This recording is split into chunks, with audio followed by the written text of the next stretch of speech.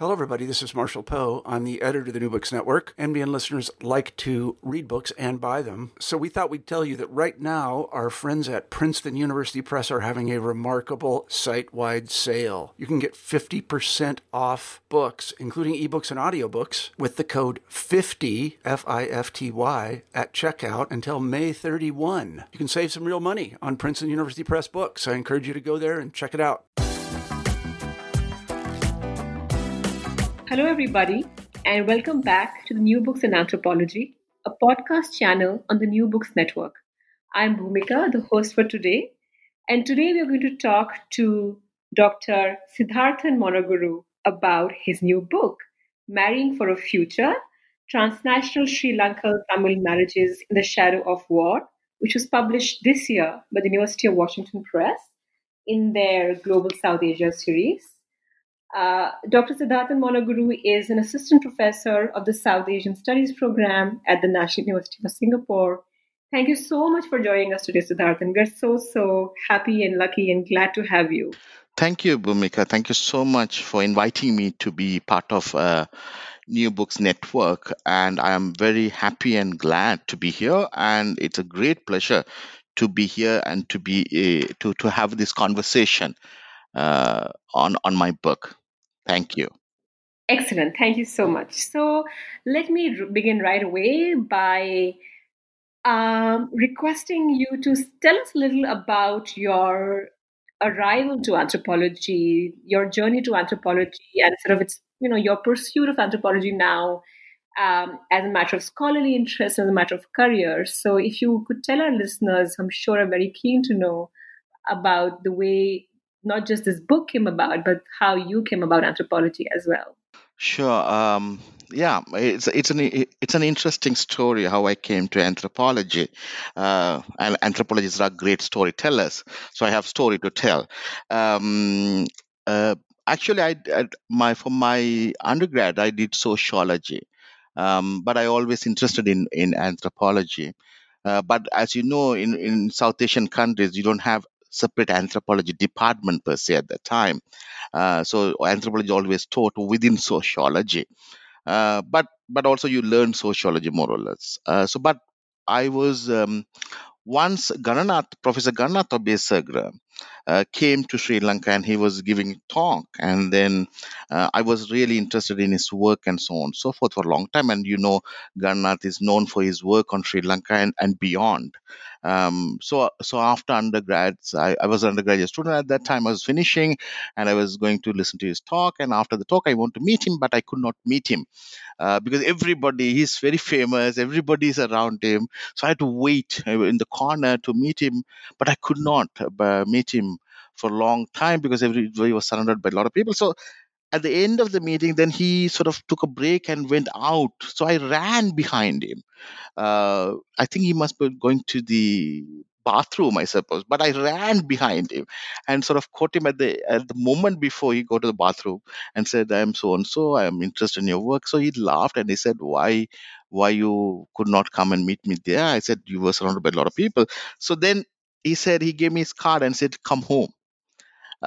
So I went to his home. Eventually, I developed a great relationship with him, and I tend to do some work for him, and I think his influence in my life actually led me to do anthropology. At one point, after a year or 2 years, he said, "You should go and do anthropology," and that's how I arrived to anthropology, actually, through Gananath. And then he directed me to people that I should work with and so on and so forth. I ended up in John Hopkins. And so then start working with Vuna and Navida Khan, Professor Navida Khan, where I actually developed the idea of anthropology. I think they shaped, both of them had a huge influence in the way in which I think about anthropology. I think about the way in which the anthropology now, and it has a lot of influence in my work. And my peers from John Hopkins. So basically, my journey to anthropology starts after my undergrad. So that's how I came to anthropology. Fantastic. What a lovely story that is. I'm sure everybody who's listening is equally charmed, impelled, compelled, motivated, inspired by Gandharnath Bisekre's writing, one of the finest we have from not just the subcontinent, but I would say just canonically and intellectually everywhere. So that is a great story indeed. Uh, in that spirit, I also wanted to invite you to tell us about the conceptualization of this book. Uh, it is an unusual study of conflict and political violence because it gets to those stark concerns and questions by the way of what you call the in betweenness that occurs for those who live with it intimately, even if they are removed from it sort of physically.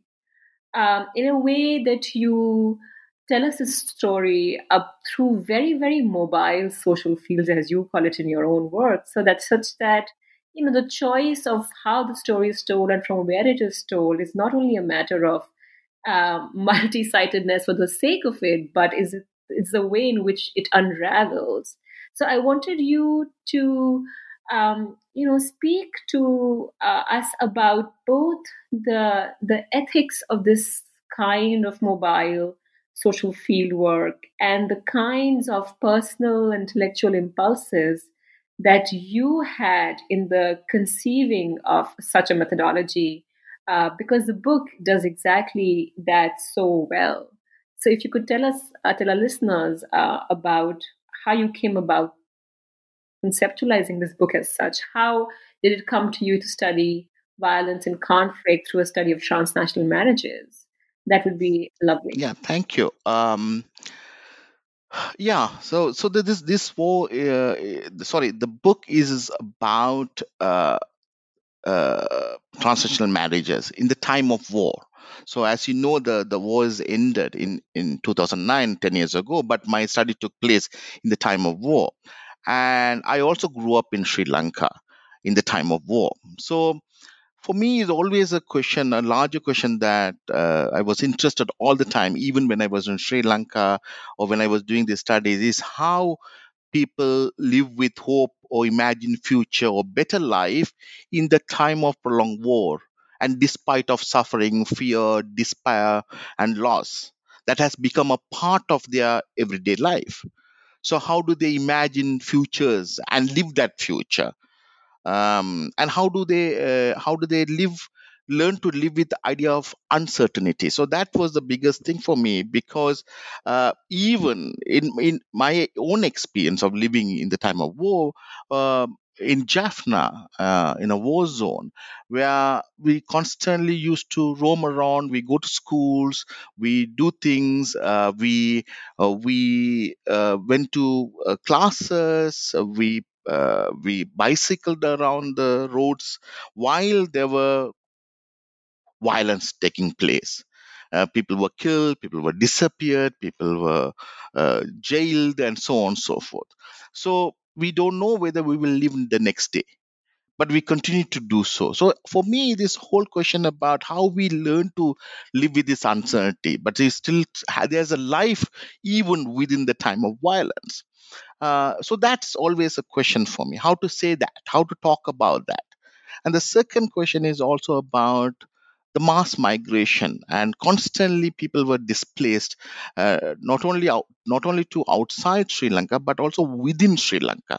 People are constantly displaced to different part of the places, and this displacement and mass migration resulted from the war also created all sort of uncertainty in people's life. That means that you don't know whether who will go first, who can bring whom, or the question about if two people get married, how do they travel, how long it will take, when will they start families, and so on and so forth. So these two things, due to war and mass migration, this idea of uncertainty has become an important thing to think about. So I want to tackle this idea of uncertainty, idea of how people learning to live in the time of uncertainty. And uncertainty is not a new thing. It's not only for war. It's an everyday thing. Even it's there in our everyday life.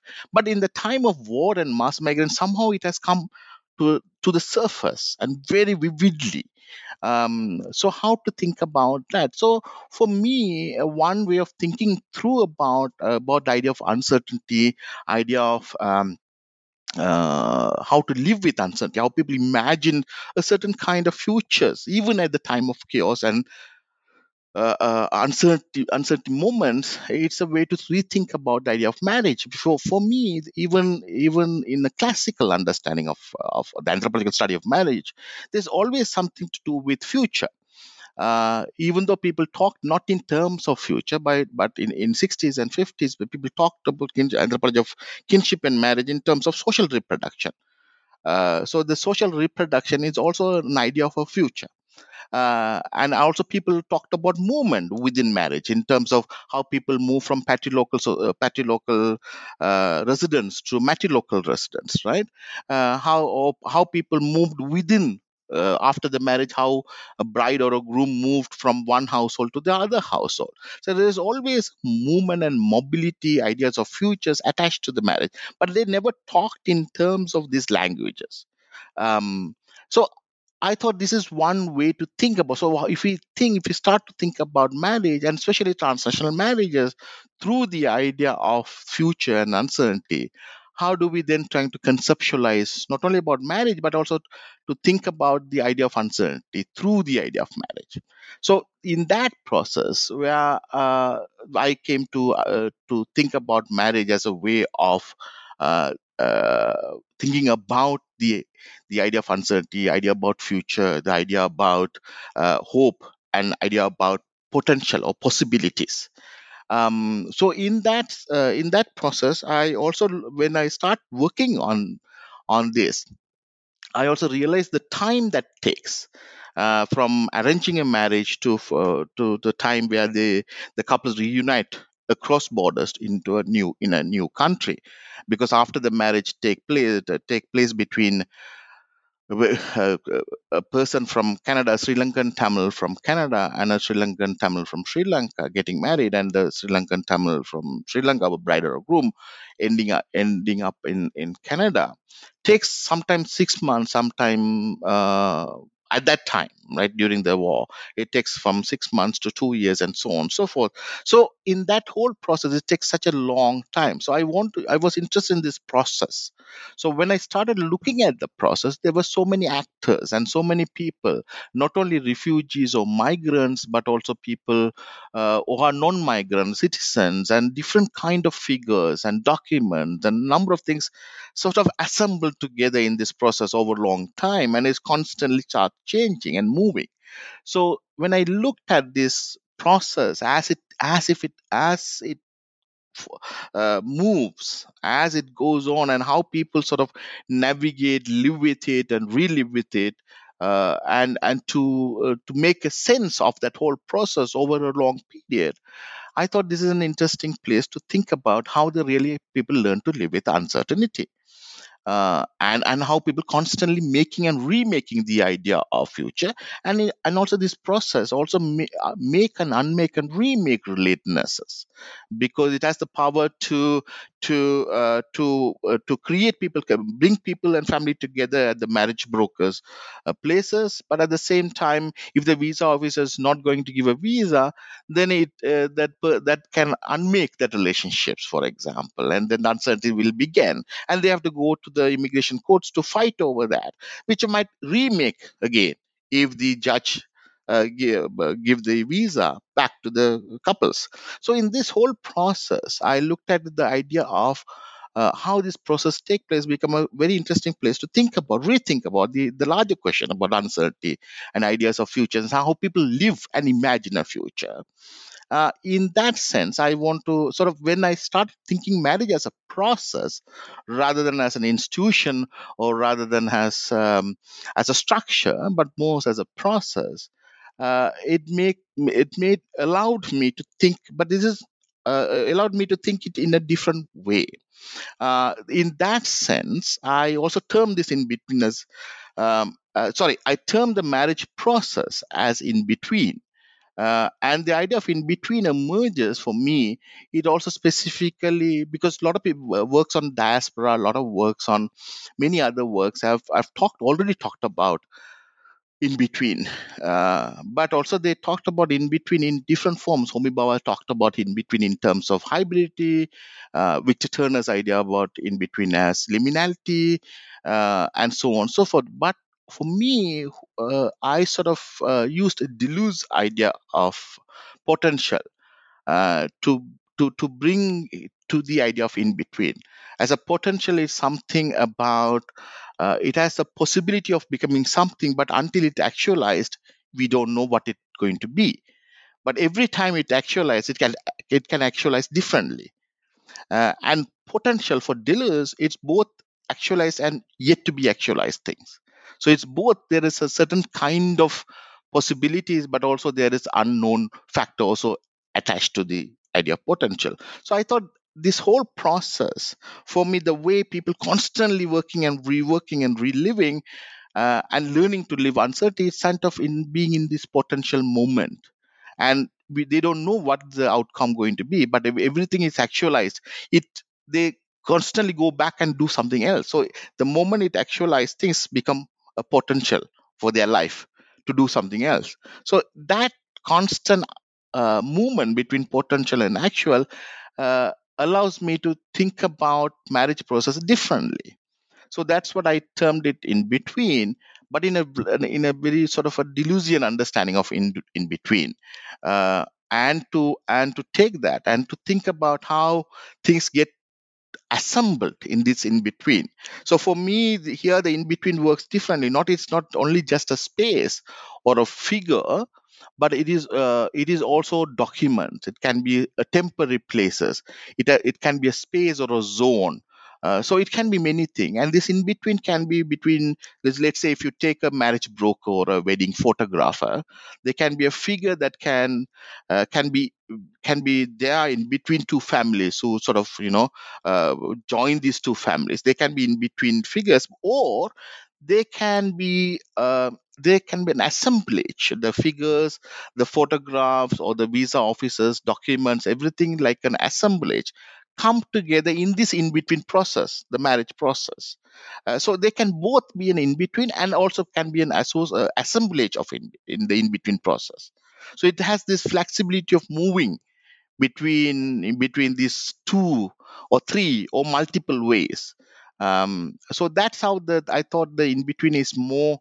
How do I call it? It's the multiplicity of the in betweenness that I use in my work to think about how different uh, figures, documents, places, code spaces, and other kind of zones come together and assemble and produced a particular affect and power and make and remake relateness. But at that moment can change in the next assemblage. In the next assembly, different kind of things being produced. So this constantly, every time it assemble, it produce a particular future, but in the in the next assemblage, it will produce a different kind of future. But this every moment producing that future create a certain kind of hope, certain kind of possibility of living, certain kind of possibility of thinking about future in which people rebuild their life. And that moments are important for me. So that moments, even of small, how temporary it is, that moments in that in betweenness make them to relive their life or reimagine their life. That is fantastic. What a wonderful way uh, of sort of resonating the kinds of hope and distraction as well as possibilities and potential that people intimately live within the both the times of war and, as your book says, the shadows of war. So thank you so much for sharing that with us. You sort of you were speaking about imagining or understanding marriage not merely as an institution but as a process, and in the book does such a great job of evoking that again and again and again. In a way, you start looking at marriage as not even an event, but the way in which people make that event happen in the first place, and the kinds of choices that people are constantly making and thinking about in the contracting of those kinds of relationships. And given that fact that that is so central to how you talk to us about uncertainty, the in betweenness, the potential of these kinds of choices that people are sometimes compelled to make because of the kind of political violence that is ongoing. I also wanted to invite you to speak about the ways in which you think your own understanding of marriage depart from the ways in which, the quintessential um, literature on kinship and marriage does, and in the ways you already begin speaking to it, and particularly in the ways in which you propose in your book. And I'm going to read a little sort of, a little bit from the book on page 73, where you say that the notion of arranged marriage should be rethought in the anthropological literature. The dual notions of love and arranged marriage may lead to the misconception that an arranged marriage is less invested with romance and personal choice than socioeconomic and political strategies. However, boundaries seem blurred between an arranged and a love marriage in the case of transnational arranged unions among Jaffna Tamils. That is such a wonderful proposition to invite people who are thinking about marriage and romance and gender and intimacy and love in all sorts of political and cultural situations. And I wanted to speak to you about sort of, where do we go with this, and how have you been thinking about it in the book, of course, but otherwise as well.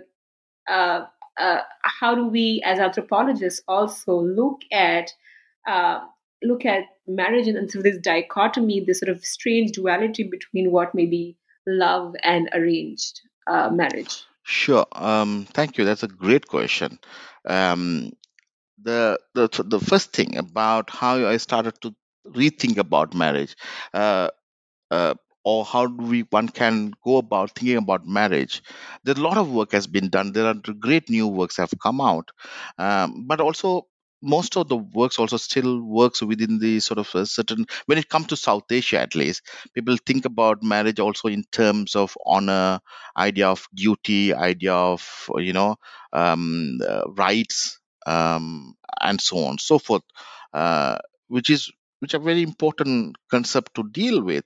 But also if you want to reassemble different ways to think about, so that's what I purposely put together different kind of people that you don't normally think about in marriage. For example, marriage brokers are always at the margins of any marriage studies, for example, or kinship studies, or wedding photograph. Few people have worked on wedding photograph. Lovely works have come out, but also that is not a central to the idea of marriage. Because if you think about how wedding photograph capturing certain rituals and event, or people think about different kind of documents produced in the marriage brokers offices, and what kind of detailed information that carries, or questions about how people so even have wedding packages, for example, what that wedding packages tells about marriage and relationships, and how certain idea of romance and love are produced through these wedding packages in the wedding photographs, and sometimes these photographs are produced to prove, in my case, in the transnational marriages, in the proof to the visa officer the wedding is it's a real wedding. It's not a marriage of convenience. The genuine marriage. So sometimes because the visa officer is looking at the photographs and scrutinizing the photograph and saying that, oh, there is not enough intimacy between the couple. So suddenly the love and the romance are produced for somebody's gaze, right? So there is an idea about. So I'm putting together different way to think about marriage rather than in a very classical way in which we think about marriage. So that tells us something different about marriage. In that sense, in that spirit, when you asked about the question about arranged and love marriage, I think this is a debate that we have been having long time, and I've been teaching a course on marriage, sex, love in South Asia for my class 2000 level class here. And every time when I teach this course, the students, when I ask about tell me about South Asian marriages, they'll immediately say it's an arranged marriage, right? They completely immediately. So there is a sort of this stereotypical idea about South Asia is always full of arranged marriage, but even if you think the cross cousin marriage is the big thing, the big thing in South Asia, and the lot of works and kinship studies have been dealt with this idea of cross cousin marriage. But even if you think about cross cousin marriage, if you from the childhood you know that this person, you are going to marry this person when you grow up, right? Because this is your cross cousin, and there is a possibility that you're going to get married, and that also means that the person going to develop a certain kind of romance and love towards the person, and intimacy towards that person. So even that is seems to be like an arranged from the childhood, that this is the cross cousin marriage. This is what's going to happen in the future, or even there's a possibility of this cross cousin marriage that will take place among the society. There is an idea of that you're going to marry this person in the future, makes them to create a certain kind of intimacy. So this idea of arrange and the love is already disturbed even within the cross cousin marriage system for me. So that's one way to think about it. And the second one, in from my work, when I started the way in which these marriages are arranged in my book, when I was started looking at the idea of arranged marriages, of course, these marriages are arranged through marriage brokers or relatives or friends. But in this context, once they compare the charts, they compare the other factors, and then they say two families sort of like the idea of their daughter or son getting married to the other person. Once that come to that level, they will exchange the phone numbers, right? So they will give the phone number of the bride to the groom or possible groom, or they will give the possible groom's number to the possible bride, and that will allow uh, them to talk to each other over the phone, over Skype, and that might even take 2 months, 3 months, so on and so forth. And interestingly, many of these people who talked to me, or even the brokers who talked to me, who told me that how they develop a certain kind of intimacy within that 3 months period, right? So even though it is arranged, the way in which that whole process take place, there is an idea of romance and love also inbuilt into that. So there is an interesting way to think about this. There's no then at the end of at the start of the real marriage, or at the start of the rituals and the ceremonies, you don't know whether this is actually real arranged or a love marriage, because it already blurred the line between the arranged and the love marriages by the time they come to marriage, right? And the way in the wedding photographs are produced, for example, they produce with so much intimacy. And also, it's not only it is catered to a particular visa officers to make sure that this is a genuine marriage, but is also there's a lot of influence from Bollywood, and there's a lot of influence from Tollywood and Tamil Nadu music, cinema, and so on and so forth. So there is a certain kind of romantic element that is built into this wedding photographs and videos and so on and so forth. So the whole point I was trying to say is to one maybe have to break away from this very strict binary on which that we work for a long time, idea of love and arranged marriage in the South Asian context, but to rethink about how certain kind of intimacy are possible even within the so-called arranged marriages. Hmm. Hmm. Thank you so much. That is extremely well put, and in a way, I think is very generative to start thinking about the possibilities of romance and love without sort of having to decide whether it is arranged or not. Uh, you did speak of how the lines between arranged marriage and love marriage is sort of, a counterproductive exercise in some sense. And in a way, I wanted to also ask you to speak to you about the kinds of similarities if we were to, for this, let's say if we did stick to the misplaced stereotype of love marriage and arranged marriage, the kinds of reproduction of uh, caste identities that you are trying to also tell our readers, the readers of your book, uh, in a way, transnational marriages uh, do not really disturb that too much either. In a way that arranged marriages, the whole idea of sort of this endogamous practice of arranged marriages, in some senses, also to conserve and reproduce those kinds of caste status and identities. So, in that spirit, can you speak to our listeners about what does caste identity and status mean for both arranged and love marriages, if you stick to those stereotypes for a moment? Sure.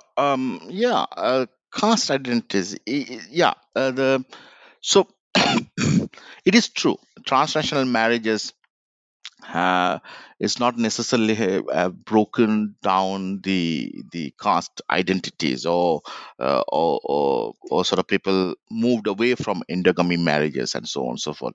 It's in a way it still reinforces caste identities, but I think there is a slight difference between Sri Lanka and India in if you take the caste identity, because caste identities or caste claims are not publicly made in Sri Lanka.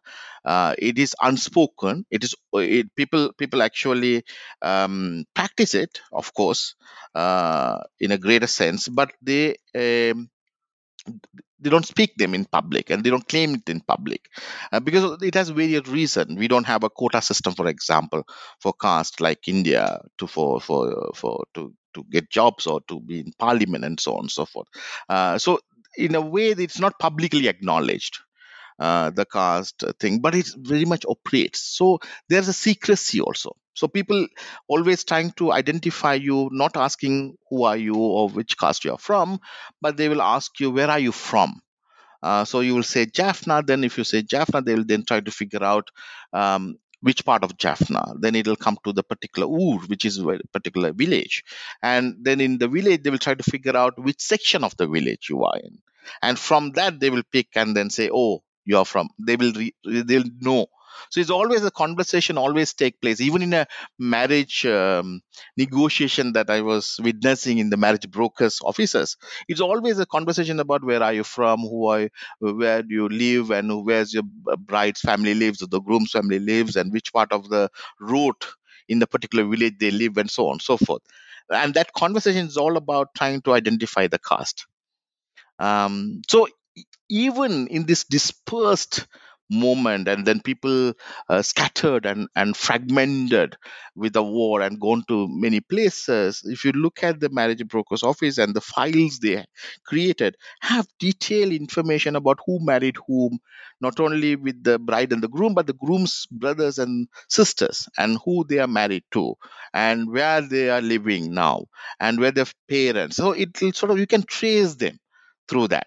But always if you look at there's a caste column in the file. In that column there is completely empty.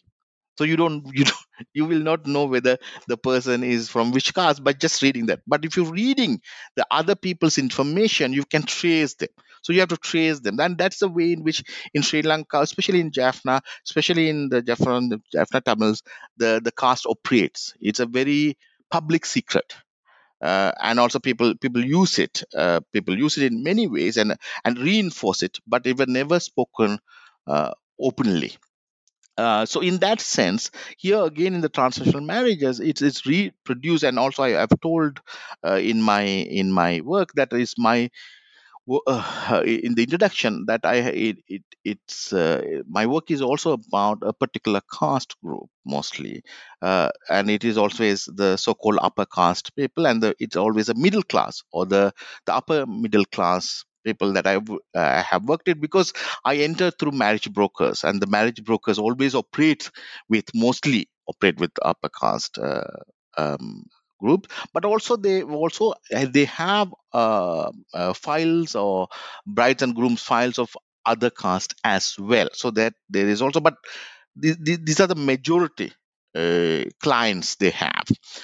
So that is one thing. So in that sense, still the in that sense, it very much operates, the caste operates within the marriage brokers office, and the marriage brokers in a way recreate this sort of caste thing. But for me, the quite interesting ways in which they can't operate, because by recreating it, it's on the one hand, one can argue that it reinforces the caste identity through this sort of creating these files and details about peoples and who married. But on the other hand, it also creates a certain kind of familiarity for people who are dispersed, for people who have gone and imagine that everything is been completely scattered, and everything become unknown. For them, this is suddenly the caste identity becoming something known thing for them. So suddenly for them, that familiarity creates the possibility of a certain kind of future. Right. So I'm not saying that caste is reinforces is a good thing, but I'm saying that I'm trying to think about how that familiarity been suddenly been produced. But on reproducing of the familiarity, also reproduce the caste identity. Hmm. No, that's amazing. I had this question in mind when I was reading the book in a way that you have already sort of begun to address it in response to my previous question. And without sort of making any essentialist claim, I was trying to read the book in a larger context of not just political violence and uncertainty, but also, if one were to do that exercise, to place it in a larger understanding of personhood. Um, and the way that you were speaking about, recreating relationships, relatedness, kinship, and the idea of a family, even though everybody is sort of living outside the so called family and creating new sort of locations and relationships constantly, which then goes goes a long way to inform what does it mean to be a Jaffna Tamil of a certain caste and class location. So I wanted to actually, request you to offer a few comments on, is there a way in which it is possible to understand marriage and personhood together? And I say this with some amount of sort of suspicion because increasingly, increasingly, the balance of marriage as an institution, if not a process, is something that all of us are questioning. So, what is then the resonance of marriage and marriage rituals, determined by the kind of sort of transnational alliances crucial to a certain kind of being a Jaffna Tamil in this case, but broadly in being a certain kind of person. I'm compelled to ask this question because of the way in which you very beautifully give us an ethnography of making someone trustworthy, the whole process of inquiry, which is, I suppose, if I'm pronouncing this correctly, Visarita. Um, so this the whole idea of Visarita, right? Making these inquiries, making the by the process of contracting this marriage through various people and institutions and events, you make people real and trustworthy. So if you could, in that sense, speak to what is this uh, relationship between sort of marriage, personhood, and belonging in the context which you gave us. But if that is a possibility beyond your text as well. Sure, that's a very interesting question. Very very interesting question. The Yeah, so the idea of personhood and marriage, I think that's a big field. But in let me take it through my some of the examples that I have from the book. So the one idea about personhood also comes from, as you said, rituals, so just to holding on to certain kind of rituals, and also one of the ways in which I think about rituals actually not in Jaffna or not in Canada, but in India, for example, because both the brides and the grooms come to India to get married, because at that time, most of the people who have gone as refugees to Canada, Sri Lankan Tamils who have gone to refugees in Canada, they cannot return back because they didn't have proper documents or they didn't become citizens to come back. And also, war was taking place at that time, so they didn't want to come. So they will come closer to a place, to Sri Lanka, which is always the Tamil Nadu. India become the place for them to come, and the bride or the groom from Sri Lanka will travel. So they will all come in India, in Tamil Nadu, and then they'll get married. And interestingly, this is like a 14 days event, because they'll get about 2 weeks leave to come to do these things from Canada, because of the job and work and so on and so forth. And the bride's family and also families and relatives from all over the world will also come there.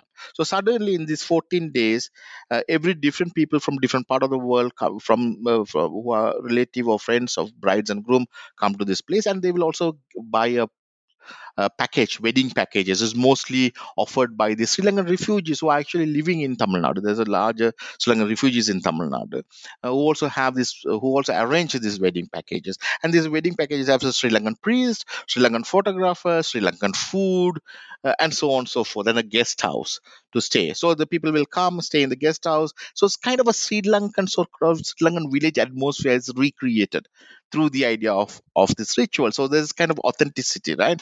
Idea of the Sri Lankan personhood, Sri Lankan sort of village, kinship, and the marriage has been created. And then so I was tracing this idea of wedding packages, and they want a specific ways in which the rituals has been done, and the Sri Lankan priest. That was my interesting point. That looking at why Sri Lankan priest, there are a lot of Indian priest from Tamil Nadu who has the same mantra, same rituals, right? But why they want Sri Lankan priest? And in our number, even I've showed in the book that in one case that the father of the bride was not very happy the way in which, because there was this Indian priest at that time, the Sri Lankan priest could not come, so they got an Indian priest, and they were not very happy the way in which they were doing thing, and the father could not explain to me exactly what was wrong, but he was saying this is not the way we do it. This is not the way we do it. And when I talked to the Indian priest at that time, the priest says, "No, I have done so many wedding rituals and everything. Why they are questioning my authority?"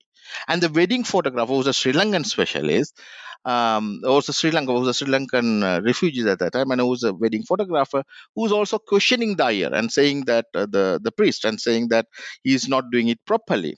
It's doing wrong, and so on and so forth. So I was really puzzled by what is the big difference, but nobody could not give an answer. Even I talked to the Indian priest, he could not. He said, "This is what I do it." And then next time when I met a Sri Lankan priest who was doing the same rituals, I was asking what's the difference between the Indian priest who conducting the marriage ritual and the Sri Lankan priest, and he was trying to give few examples. Then at the end of the example, he said that you should read this book. I follow this book, which is published by the Hindu ministry in Sri Lanka and written by this priest, and so on and so forth. So I thought maybe I should trace back to this book, and I traced the priest, and I did. And I went and met the priest and asked him, "Can you tell me the differences?" And you know what? He went to in his room and brought his own book and start reading from his own book. So in a funny way that he even is not. So I asked him, "You know everything by heart. Why are you reading from your book?" And he said that, "No, I want to make sure that is correct. I mean, I'm saying exactly the way." So the idea that I was trying to trace the idea of the authentic Tamil Sri Lankan marriages or Jaffna Tamil marriages, at that point came to me. Struck me that there's nothing called authenticity. Is this the imagination that when the people come together as a wedding photographer, the community, the bride, the groom, the family, everybody come together. It is in that moment of imagination. What is the Sri Lankan Jaffna Tamils allows them to sort of gives a certain idea of the familiarity for them to think about togetherness, whereas something new comes into that imagination, something like an Indian ayar, disturb that kind of familiarity. So the authenticity is based on this imagination, a collective imagination of a familiar rituals and ideas, rather than it is what is exactly the authenticity of that ritual is. So, in that sense, the idea of the Jaffna Tamil personhood, for example, it not relies on the idea of this is the authentic idea of this personality, but this idea of it's very fragmented. But different fragmented fragments come together to create a certain kind of familiarity and imagine together a personhood or an idea of identity, which is not necessarily something something that actually point to a direction of uh, authentic identity, but it is very fragile and very fragmented, and it's very multiple, and it's constantly changing. But it's at that moment of collective togetherness and the collective imagination and collective uh, uh, coming together, a moment of thinking is a way in which one can say in which that authenticity sort of emerges, but also it can disappear at the next moment. And same thing happens in Canada. If you look at the Canadian uh, the weddings that take place in Toronto, for example, among the Sri Lankan Tamils, it's also you will see different kind of rituals take place, but sometimes people even don't know why they are doing it. But it's an idea of they're thinking that is the right way of doing it, and the right way is always very fragmented, I guess. So in a way, the short answer to the idea of the marriage and the personhood is to think about even the idea of the personhood not as one thing or a unit, but to think it as a sort of multiple fragments. Mm-hmm. Mm-hmm. Absolutely. Absolutely. You couldn't have said it better. Um, I'll come to my favorite chapter of the book, which is the chapter on the wedding albums and the production and the photographers. It is such a stunning and unusual thing to come across in anthropological texts, where the visual language is not just a stamp to prove what the text is saying, but in a way that the visual resonance of these kinds of things becomes a part of the argument, and it is the argument in effect in this particular chapter about the production of the modern wedding album. And I have a couple of questions about that in that sense. One is, what the kinds of, I see you have an interest in cinema more broadly, and perhaps in Tamil cinema, in Tollywood and in Bollywood more particularly. So, what are the kinds of like influences, other than obviously seeing the fact that wedding photographers, among various other agents, have become such crucial actors in witnessing the marriage and helping others witness the marriage, including paralegals and the immigration officers and the court officials and all of that set of people help witness the marriage, even when they were not really part of the marriage. So what are the kinds of sort of broader aesthetic influences that made you sort of, that helped you identify this in the first place? Because this is something that we all can perhaps observe, but can also pass through our eyes as not being majorly crucial to how lossy is marriage. So that is one sort of question I had about the chapter, and the other question that I had was, this is the book as a whole, and one of those chapters in particular does a fantastic job of telling us once again the various ways in which law can influence everyday social ordinary life, and particularly something as ordinary as marriage, in this case actually quite extraordinary. And I wanted you to speak to us about uh, the kinds of choices that you had to make in tracking the kinds of court cases and the material and visual evidence of what you call the intention to marry, and how it had to be reproduced in these various occasions, and how various actors come together to help that happen. So, just to summarize, the two questions I have are: one about the the ways in which you were able to identify the aesthetics of the modern wedding album as crucial, to a certain witnessing of the marriage, as well as the kinds of choices that you had to make in tracking these particular cases through, right from the happening of the marriage right to Canadian immigration tribunals and courts. Okay, thank you. Wedding photos. True that we always overlook a lot of photos when we do our research, and I did too. I was not going with this idea of looking at the wedding photos at all. I was actually uh, it sort of emerged from the field, the wedding photographs, but especially because when I was looking at the transnational marriages, a lot of people were talking at that time how they have to produce these photographs to the immigration officers, especially to Canadian immigration officers, to prove as one of the proofs on top of other documents. They have to produce these photographs to show that these rituals have taken place, how many people have come to the wedding, and how many people have witnessed the wedding, and how it has taken place, and so on and so forth. So that is one point which I thought about. Okay, maybe the wedding photographs, and I started collecting wedding photographs, and I was observing in the wedding rituals when I was involved in the wedding ceremonies. um, the role of the wedding photographer, who actually suddenly have more authority than the priest, because he could stop the rituals and say, I want to take a picture. So the priest also will sort of work towards that, and sometimes repeat the rituals in a way that if it's not been captured first time.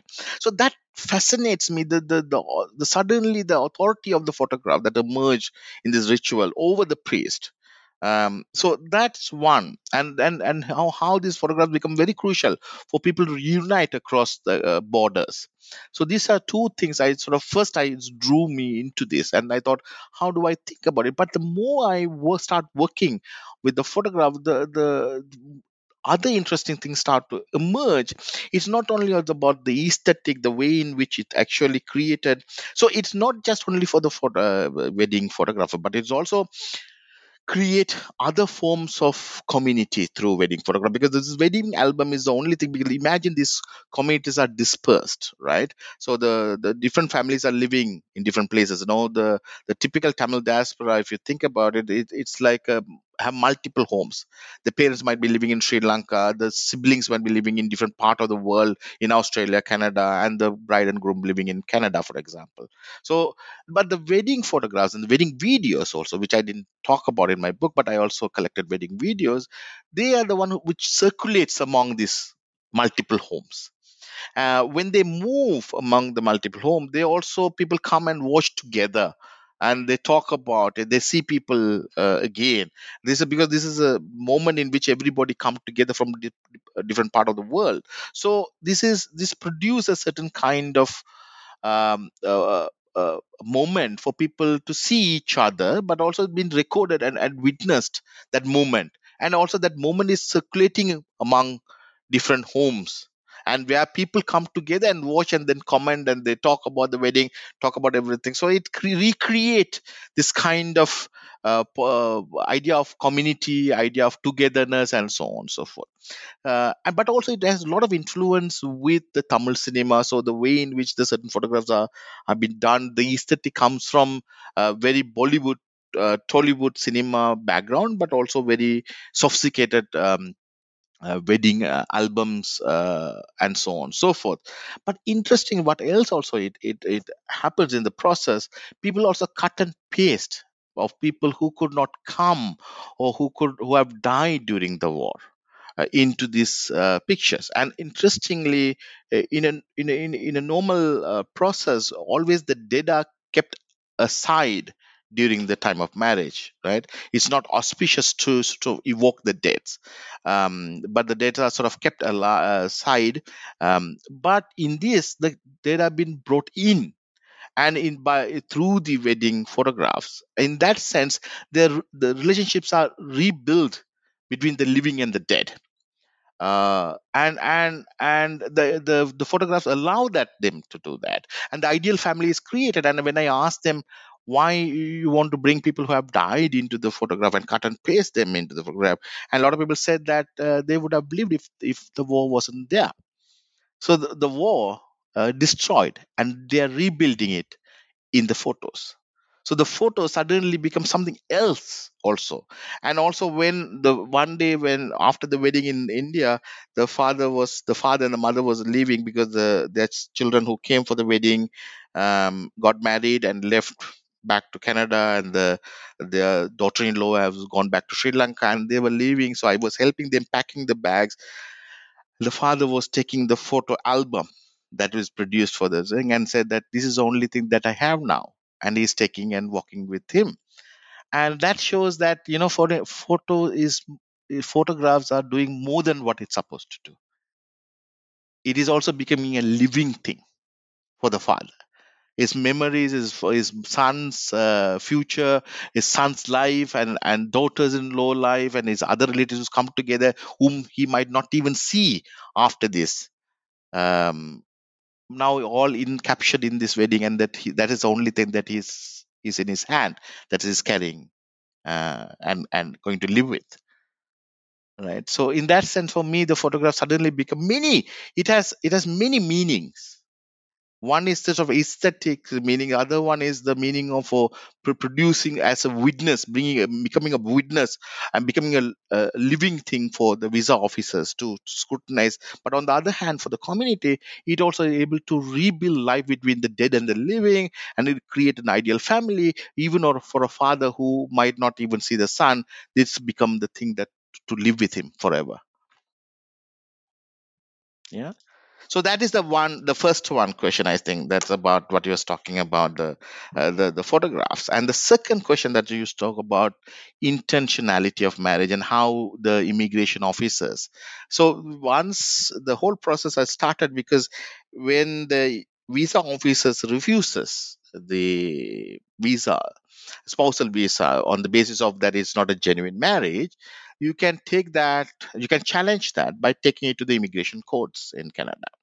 And then the immigration courts sort of look at the whole evidence, and rework everything, and to see whether this is a genuine marriage or not.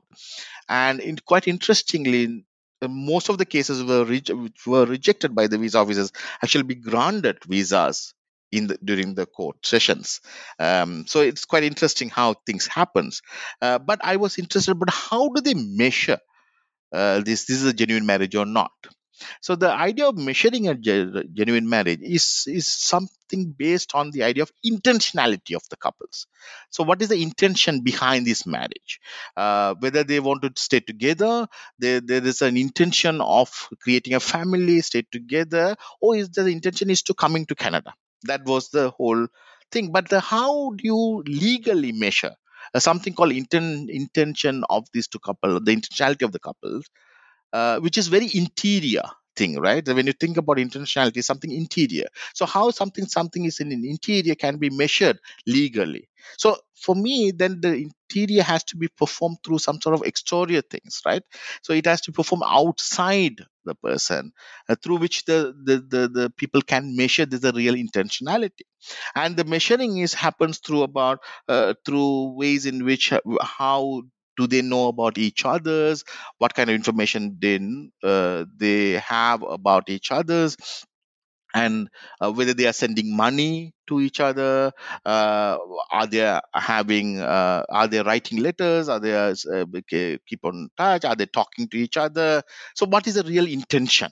So this intentionality is being measured through different kind of performance that takes place between the couples, and that intentionality creates kind of, this is the real intention for them to come to Canada, is to start the family.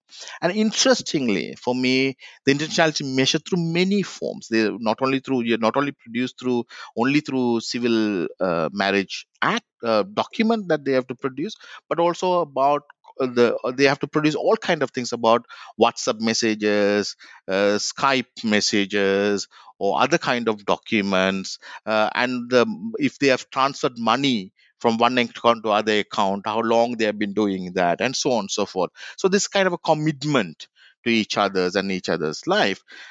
Um, But when I so this is sort of legally measured, the idea of intentionality, and when I was tracing that, and I've quite interestingly found that this idea of intentionality is something not as new to the immigration process, but also took place in the colonial times.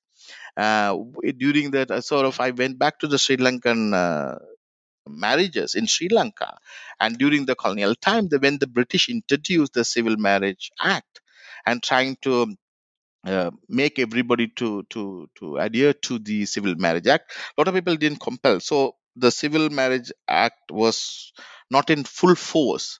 So at that time, and especially the registration was not in full force. So the colonial authorities also accepted the customary marriage practices. But the question, when the customary marriage come to a question, there's a dispute over customary marriage, then there were a lot of court cases that talked about how the colonial officers and judges actually worked with the idea of customary marriages. And when I traces that court cases, I found out that there were a lot of discussion about whether this is a proper marriage or not, this is a proper customary marriage or not. In that, they were trying to figure out whether this has happened according to this particular caste custom or not. So this customary marriages have been also redefined in these court spaces by the colonial authorities. But also interestingly, this the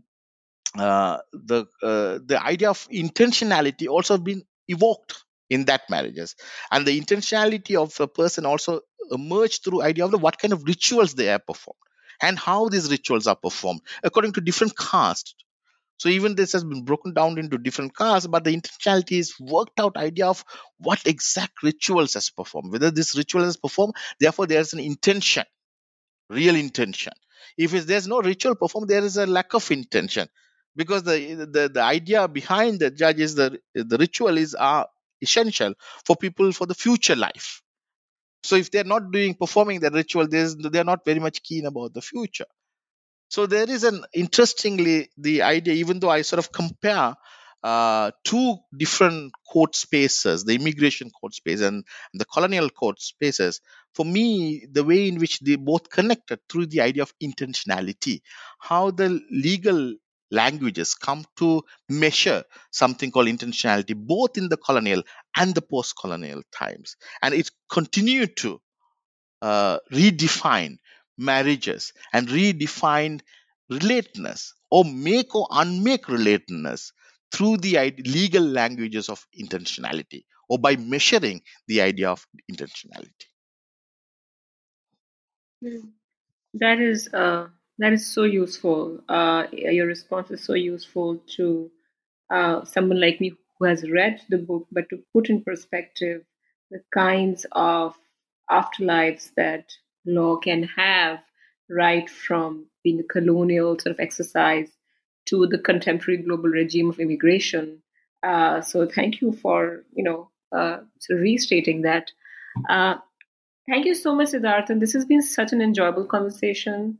I have really, really learned so much in the way of the reading the book, but also talking to you today. And I know we have taken up a lot of your time. But before I let you go, I really also want you to tell us what you're doing next and what can we hope to see from you next in the form of an essay or book. What's the next thing that's keeping you occupied? Okay.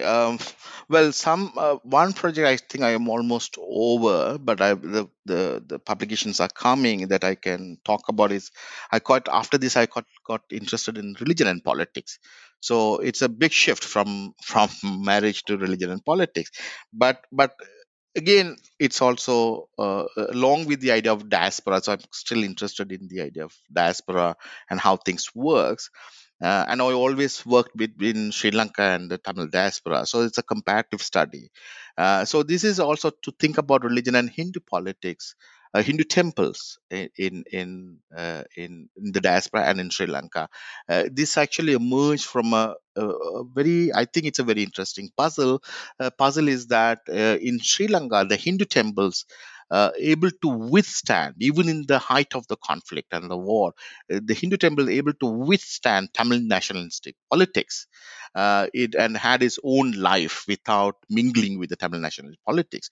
But while in the in the Tamil diaspora, the Hindu temples, somehow mingling with the Tamil nationalist politics, and also become a certain temples have become so. At least during the time of war, has become a place of sort of a pro-Tamil nationalist places. So my question is, how one the religious space in one place able to withstand politics has become a part of a politics in the other space. So that's a larger question. And I try to answer this by looking at, I was quite interested in the idea of deities. And how looking at the deities in the temples, and to think about the idea of sovereign deities, and the how the sovereign deities in these temples able to withstand or cannot able to withstand the Tamil national politics. So I trying to, so in a larger sense, I was trying to work the idea with, rather than thinking about politics versus religion, I was trying to work through the idea of sovereignty, which is sort of a cut across this idea of politics and religion through sort of a interesting idea of political theology. So in a way, can we rethink about sovereignty, idea of notions of sovereignty through a very polytheistic religious perspective? Or multiple ideas of powers rather than the centralized idea of or Judo-Christian idea of sovereignty, which is centered around a very monotheistic religious concept and everything. So that was my preoccupation for the last 3-4 years, I suppose. And I'm trying to work on, and I think there's the article coming out in Current Anthropology soon on that. So that's the one, and the last is that I'm thinking in the future.